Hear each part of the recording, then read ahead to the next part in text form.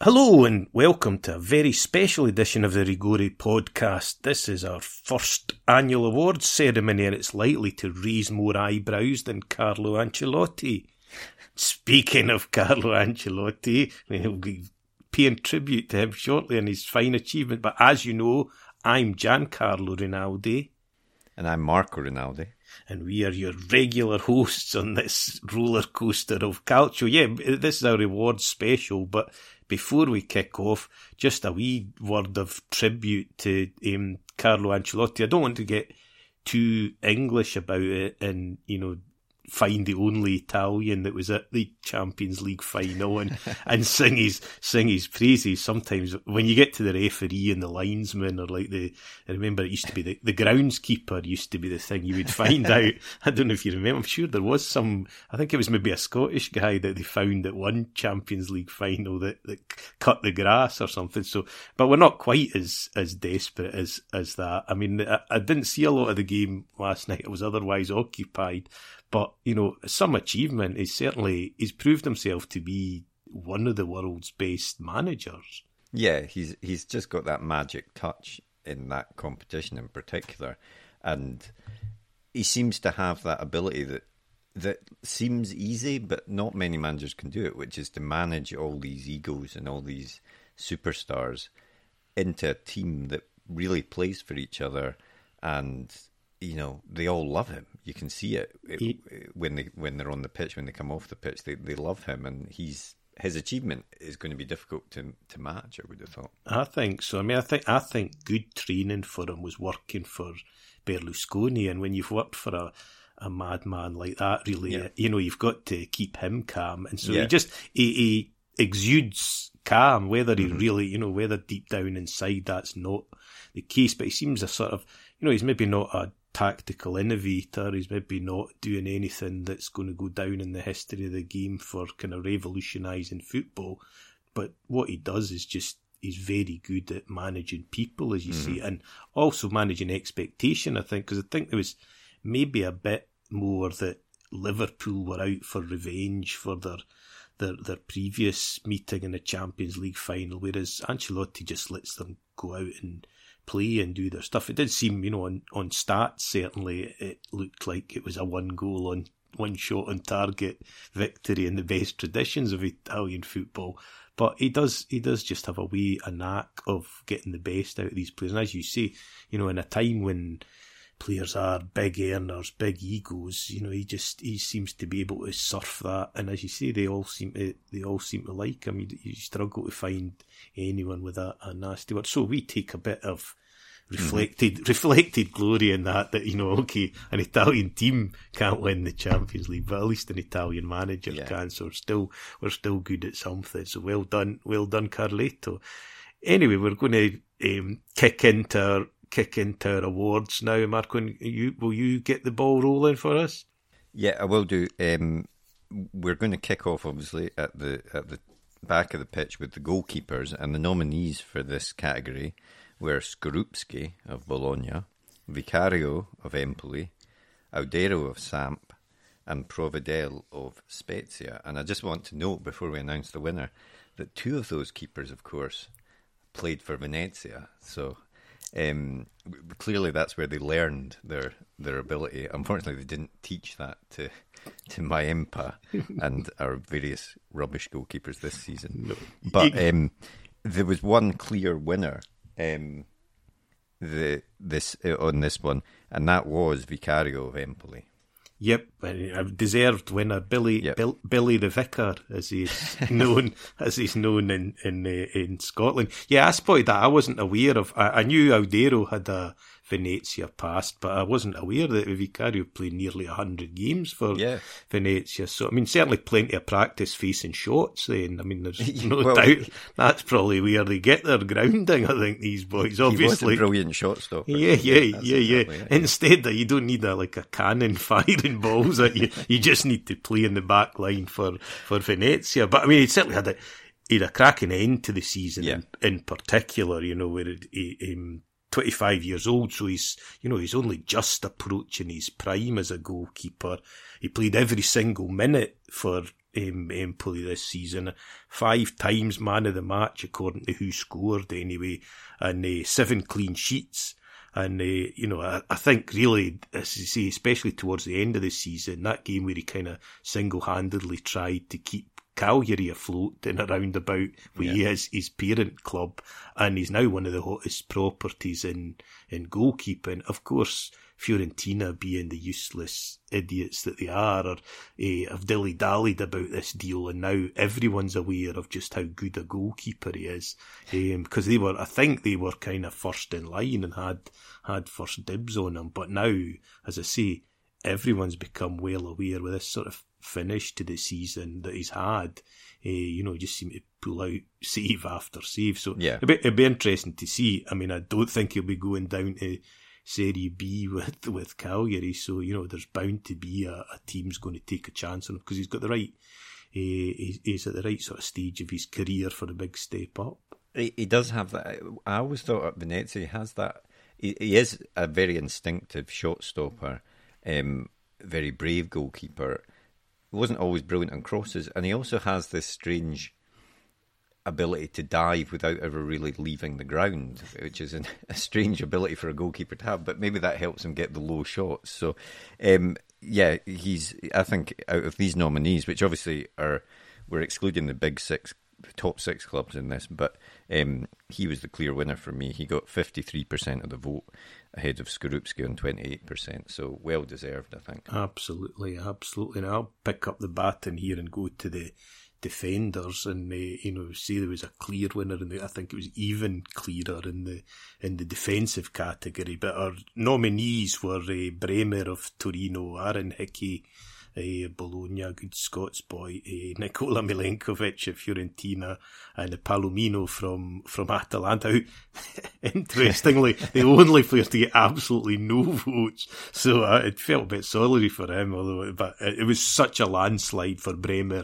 And I mean, I think Bremer would have been in, even if we'd included the top 6. Yeah, I think he would have been a guy that was in the running for that. And no surprise again that clubs are queuing up to and national teams to try. Yeah, very much so. Yeah, I mean he was another guy that the 25 years old as well. So again, a good age, and one of his finest achievements, I think, this season was to lock out Dusan Vlahovic twice in the space of about 6 weeks. He did it when he was at Fiorentina and forced them to bring on Alexander Kokorin, which shows you how bad things were, shows you how quiet a night Vlahovic was. And then a few weeks later, Vlahovic comes back with Juventus, so presumably a better side, scores no goals, is replaced by Moshe Keane. So, I mean, it shows you that the guy, the joke about sort of emptying out your pockets or whatever and finding the opposition striker in there, nobody was better. I mean, I didn't watch all of Torino's games, but what games I did see, he looks a huge prospect and another guy that, that I suppose this is the trouble with singling out players that are outside of the top 6, is that, probably the top 6 or teams outside of Italy are going to be looking at them. I mean, do you think he's ready for a move somewhere as well, Marco? I would have thought so. I think, like you say, he's got all the attributes to be a great defender for a long time.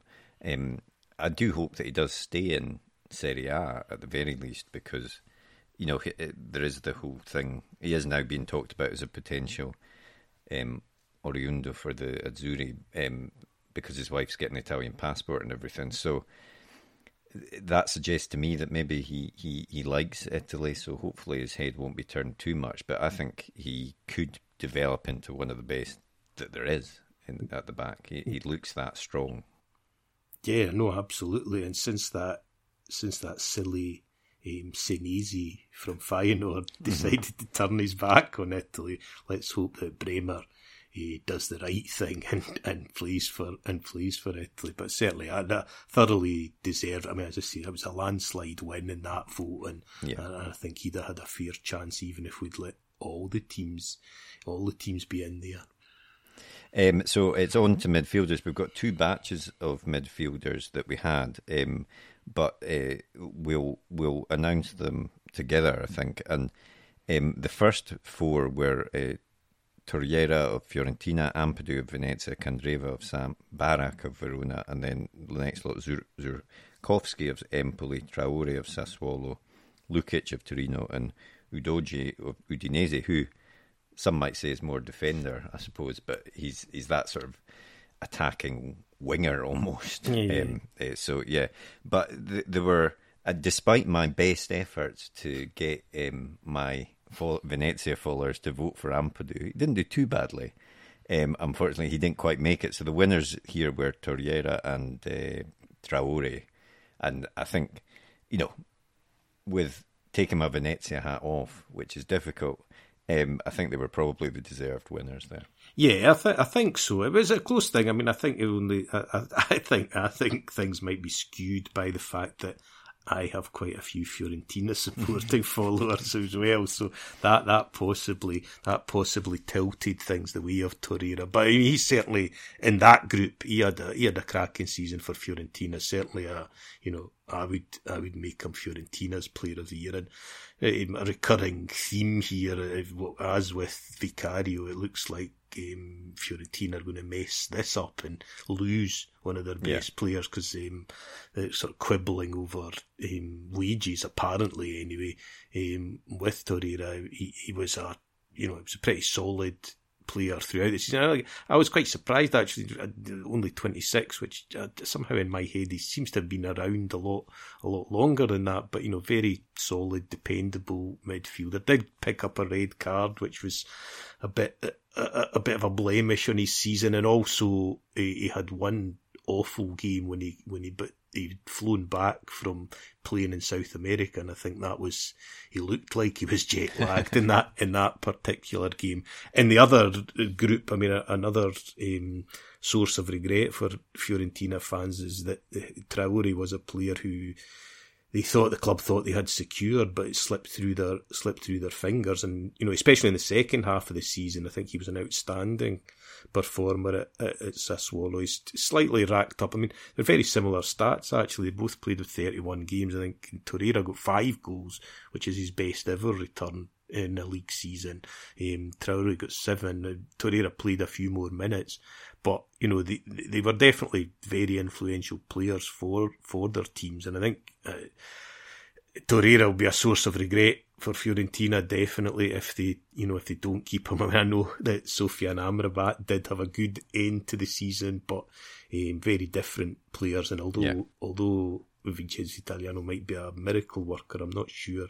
Although, in fairness to Amrabat, his Verona version was always very highly rated. It was just his Fiorentina version that looked terrible. So I mean, maybe a fellow Baldi can get the best out of him. But certainly, Fiorentina fans at the moment are, there's an online campaign to get them to sort of fork out rather for Torreira. So we'll see how that pans out. But yeah, two solid midfield performers there, absolutely. And I mean, Ampadu, sorry for him, but it was, he definitely in a poor team, that's a pretty strong performance. I think he must be, one of the bright spots of the season for Venezia.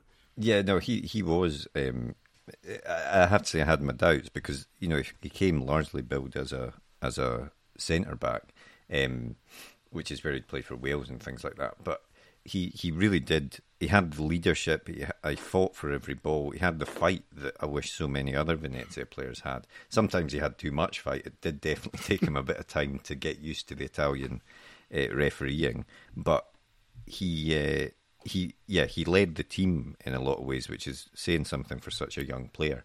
And I do think that he will go on to be a pretty decent player for a big club. I mean, I think I said it at one point in the season. I said, Milan or someone like that could do a lot worse than try to sign him to replace Kessie or something. I'm not saying he's in that class, but I think he has that potential to do that. And he's got that character that would fit in at a big club.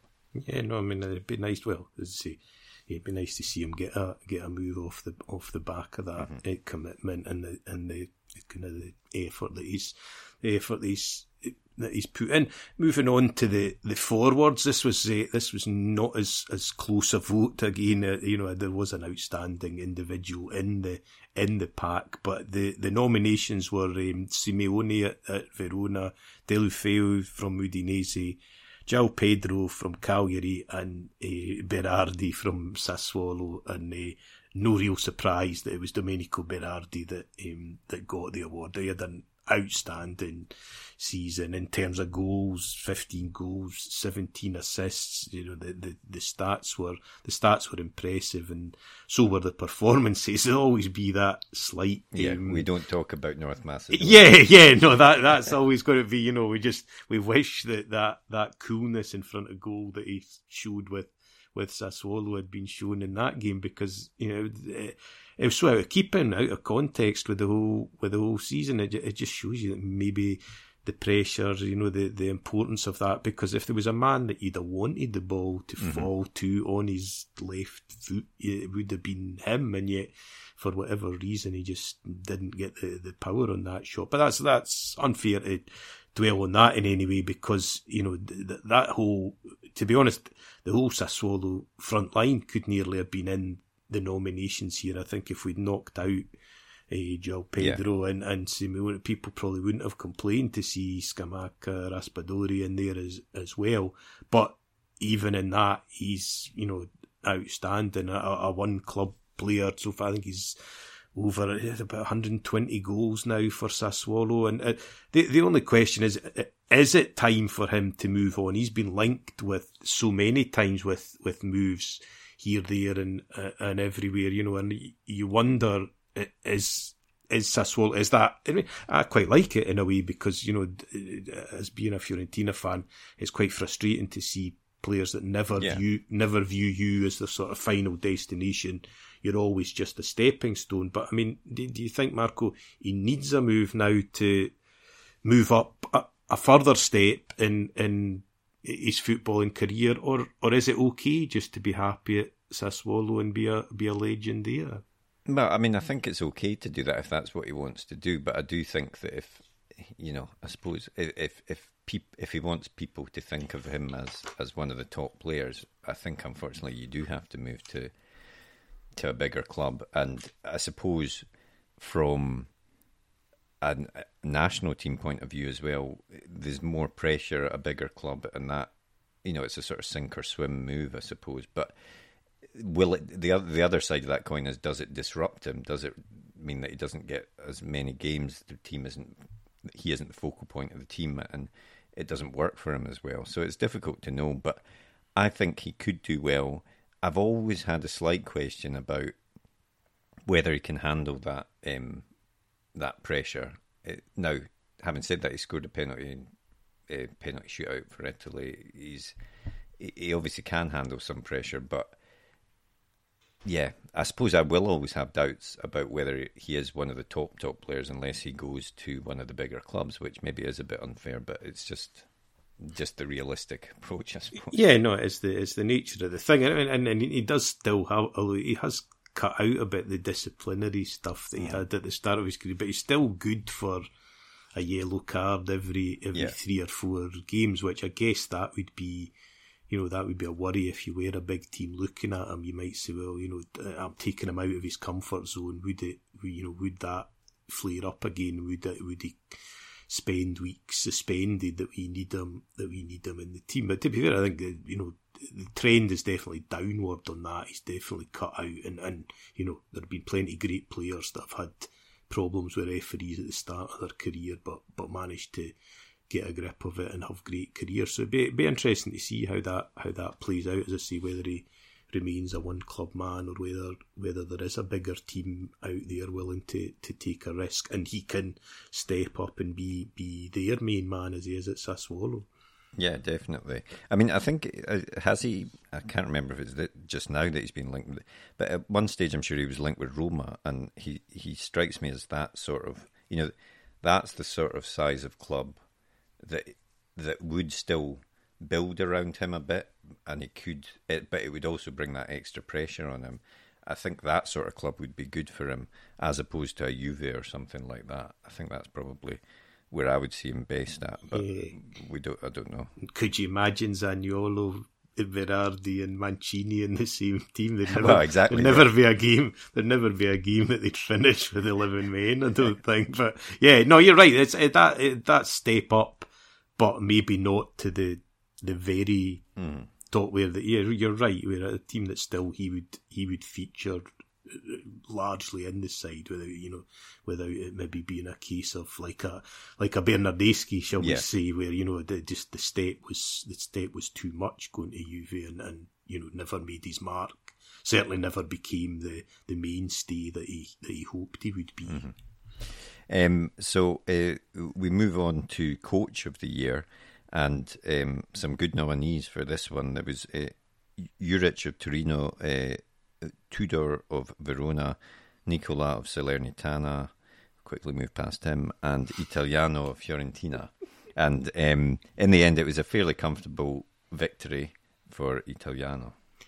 Yeah, obviously I was pleased to see that. I wondered if Nicola, I felt, was in a way, it depends what your definition of Coach of the Year is, because what he achieved, whether you like it or you're Marco, is still quite something for a team that was so in such a forlorn position. What he managed, but it wasn't over the whole year.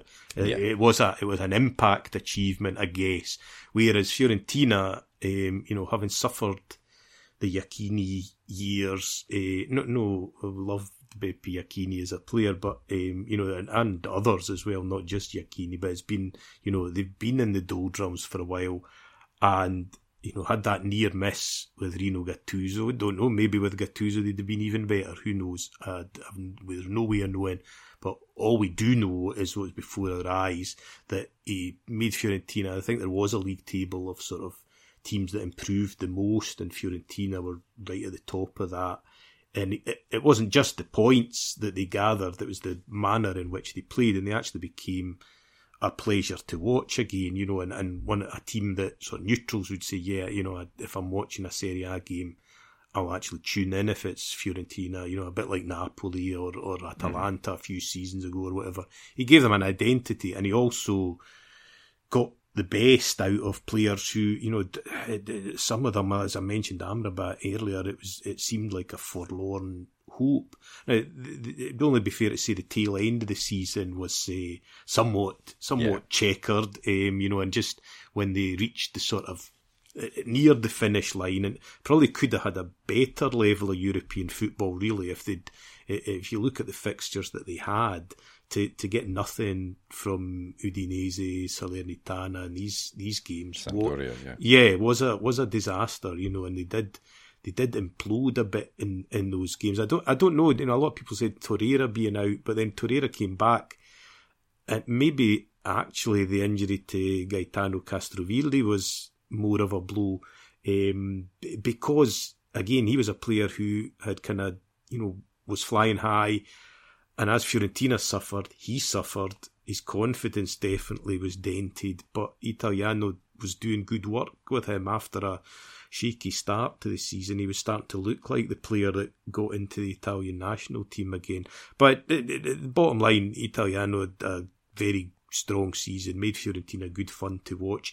He was a bit of a tinker man. He is a bit of a tinker man. He seems to like to swap the team around. It was certainly never a settled defence until towards the end of the season, really.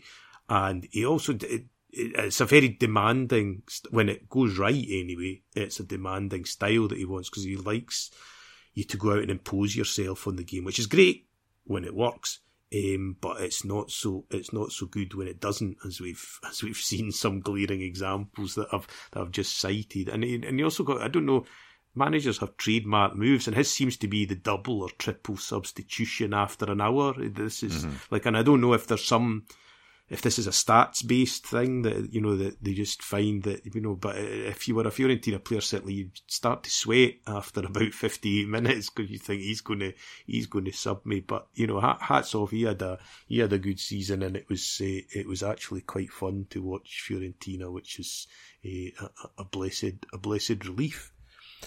And then that brings us on to our final category, where maybe finally Venezia will get some joy, because we instituted a sort of flop of the season, or disappointment of the season. We opened this up because we like to sort of deride the top 6 teams, so we opened this up to all the teams in the league. The nominees were Caicedo. 2 teams impressively disappointing at both Genoa and Inter. Patrick Cutrone, Keane of Juventus, and Nani of Venezia. And at last, by a narrow margin, this was the closest. To be fair, but at last Venezia won something. And Nani typically it was the thing we didn't want to win. Yes, yeah. I mean, I'd had a quick look at, because I know you'll be able to go into this in more depth, Marco, but I looked back there at 10 games for Venezia, 1 assist, and a grand total of 283 minutes, so 28 minutes a game. The assist was in his very first game, I believe, against Empoli, then nothing. And 9 minutes he played against Inter, 4 minutes against Sassuolo, 7 minutes against Spezia. Never played the full 90 minutes, and by the end of the season, all we got were cuts to the bench to see him sitting there. I mean, am I doing him a disservice? Am I doing him an injustice by those figures?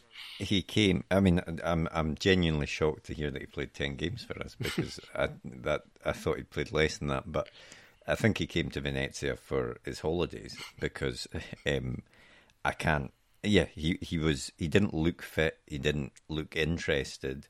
He didn't want the ball. That was the thing that shocked me the most. When he was on the pitch, you could see that he did not want the ball past him. It's like he knew that he wasn't ready for it, and just, if that's the case, why on earth have we signed him? It was emblematic of our disastrous January transfer window. But yeah, he is someone that you would have hoped could inspire something, and maybe even behind the scenes, in a sort of Ibrahimovic type way. Here's a player with experience that's won things. Can he motivate the team? But he doesn't seem to have had any positive effect on the team whatsoever. No. I mean, when I looked at the stats, I thought really that it was close was a bit of an insult to Keane, really, because he did manage 5 goals and even a Champions League goal over his undeniably a longer spell. Also, he's 22 and Nani's 35, so there's still room, there's still time for Keane to improve, whereas Nani is we've all got in our memory of the quality of player that he was, and if he delivered even a tiny slice of that, it could have made a difference, because you look at what much lesser players Simone Verdi managed to do, then he could have been maybe transformational for Venezia, but he was transformational, just not in a good way. That was so congratulations, if that's the right term, to Nani for winning our flop of the season award. He seemed to enjoy himself. Well, it's a lovely place. Venezia is a lovely place. So maybe it was maybe just ticking off. He's doing the grand tour. He was maybe just ticking off places on his list. But I think it's safe to say that it will not be seeing him in those sexy, fashionable Venezia kits ever again. And good riddance, we say, good riddance. And that's us for our awards special. But we have one more. Before we take a well-earned summer break, we're going to have a wee chat after La Finalissima, which, as everybody knows, is much more important than the World Cup.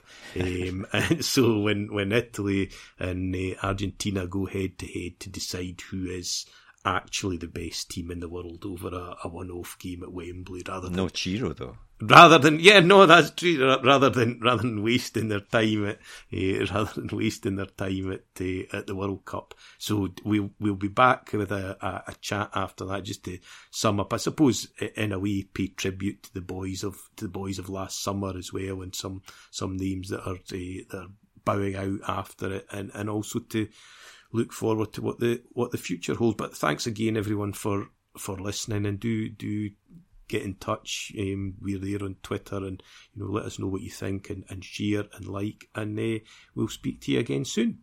Yep, speak to you soon.